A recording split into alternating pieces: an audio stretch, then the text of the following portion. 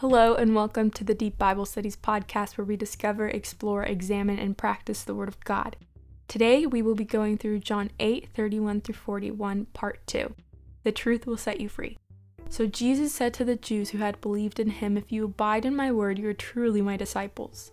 Jesus specifically said this to the people who believed in him as the Son of God and the Messiah. Faith is what Paul says in Galatians 2. We have also believed in Christ Jesus in order to be justified by faith in Christ. Faith in the risen Christ is what justifies because he paid the price for our freedom.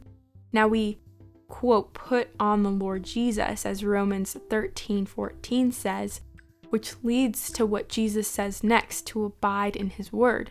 Then we will be his disciples. This is the mark of true discipleship, remaining in his word. And not only being hearers of his word, but also doers of his word.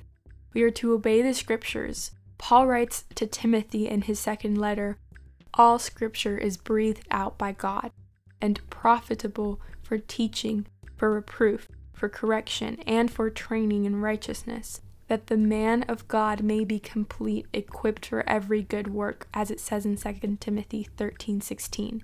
A genuine believer holds fast, obeys, and practices Jesus' teaching, as John MacArthur said. And you will know the truth, and the truth will set you free. Free from sin, that is. This is a free gift from God himself. And Ephesians 2, I feel like, explains it perfectly. It says, "And you were dead in the trespasses and sins in which you once walked, following the course of this world, following the prince of the power of the air, the spirit that is now at work in the sons of disobedience, among whom we all once lived in the passions of our flesh, carrying out the desires of the body and the mind, and were by nature children of wrath, like the rest of mankind. But God, being rich in mercy because of the great love with which he loved us, even when we were dead in the trespasses of our sins, made us alive together with Christ. By grace you have been saved, raised up with him, and seated us with him in the heavenly places in Christ Jesus, so that in the coming ages he might show the immeasurable richness of his grace in kindness towards us in Christ Jesus. For by grace you have been saved through faith, and it is not your own doing."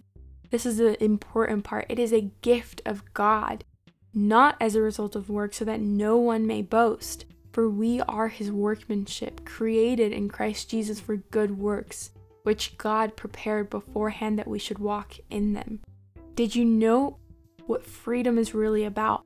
Today we see freedom as doing whatever I want, whenever I want, without consequences and without anyone interfering. But the reality is that it is not true freedom. True freedom is the privilege of choosing virtue. Think about it. If we were slaves to sin, why use the freedom given to us to go back into our own enslavement? It makes no sense. It is exactly what the Holy Spirit through Paul means in Ephesians 2 when it says, "For we are his workmanship, created in Christ Jesus for good works, which God prepared beforehand that we should walk in them." They are not the source of our salvation, but they are the fruit that bears from this gift of freedom. We see that Peter emphasized this in 1 Peter 2.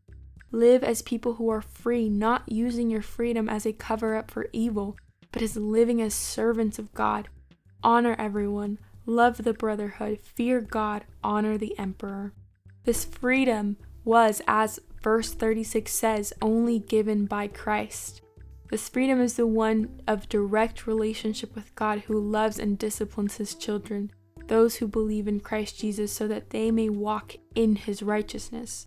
We obviously cannot do it alone. We did not initiate our own faith, therefore we will not be able to walk in it alone.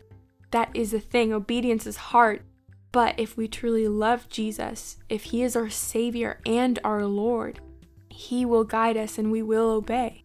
Especially when it costs us, because it does cost us. And why is that? Because we are called to deny ourselves, something that personally is hard.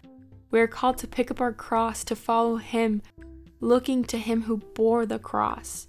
Only Jesus sets free, and only Jesus will work in us so that we may in great humility love and obey him.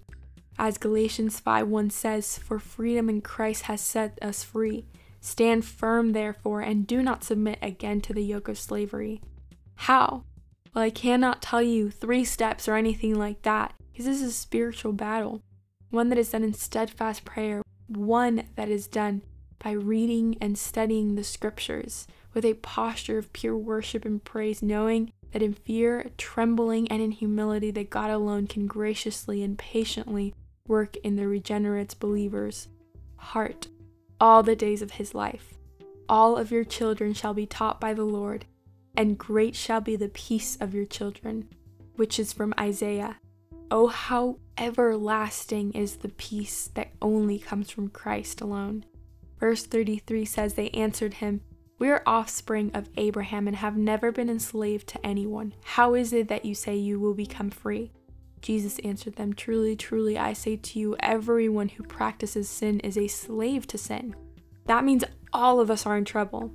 All are enslaved to sin, not to righteousness, meaning that we are in need of a Savior. 1 John 3:4-10 says, "Everyone who makes a practice of sinning also practices lawlessness." Sin is lawlessness. You know that he appeared in order to take away sins, and in him there is no sin. No one who abides in him keeps on sinning. No one who keeps on sinning has either seen him or known him. Little children, let no one deceive you. Whoever practices righteousness is righteous, as he is righteous. Whoever makes a practice of sinning is of the devil, for the devil has been sinning from the beginning. The reason the Son of God appeared was to destroy the works of the devil. No one is born of God makes a practice of sinning, for God's seed abides in him, and he cannot keep on sinning, because he has been born of God. By this it is evident who are the children of God and who are the children of the devil. Whoever does not practice righteousness is not from God, nor is the one who does not love his brother. Verse 35 says, "The slave does not remain in the house forever. The Son remains forever. So if the Son sets you free, you will be free indeed." Those called by God to repent and trust in Jesus alone as Lord and Savior are truly free. This assurance we have in Christ. John 10:27-28 says, "My sheep hear my voice, I know them, and they follow me. I give them eternal life, and they will never perish. No one will snatch them out from my hand." Verse 37-38 say, "I know that you are offspring of Abraham, yet you seek to kill me because my word finds no place in you. I speak of what I have seen with my father, and you do what you have heard from your father."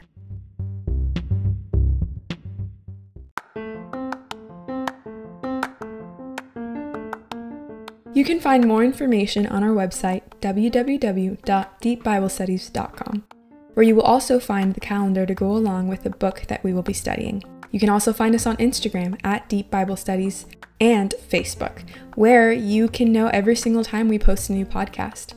Also, we have an email, contact@deepbiblestudies.com, where you can ask us any questions and we will be sure to get back to you. I hope you have a wonderful day and see you next time.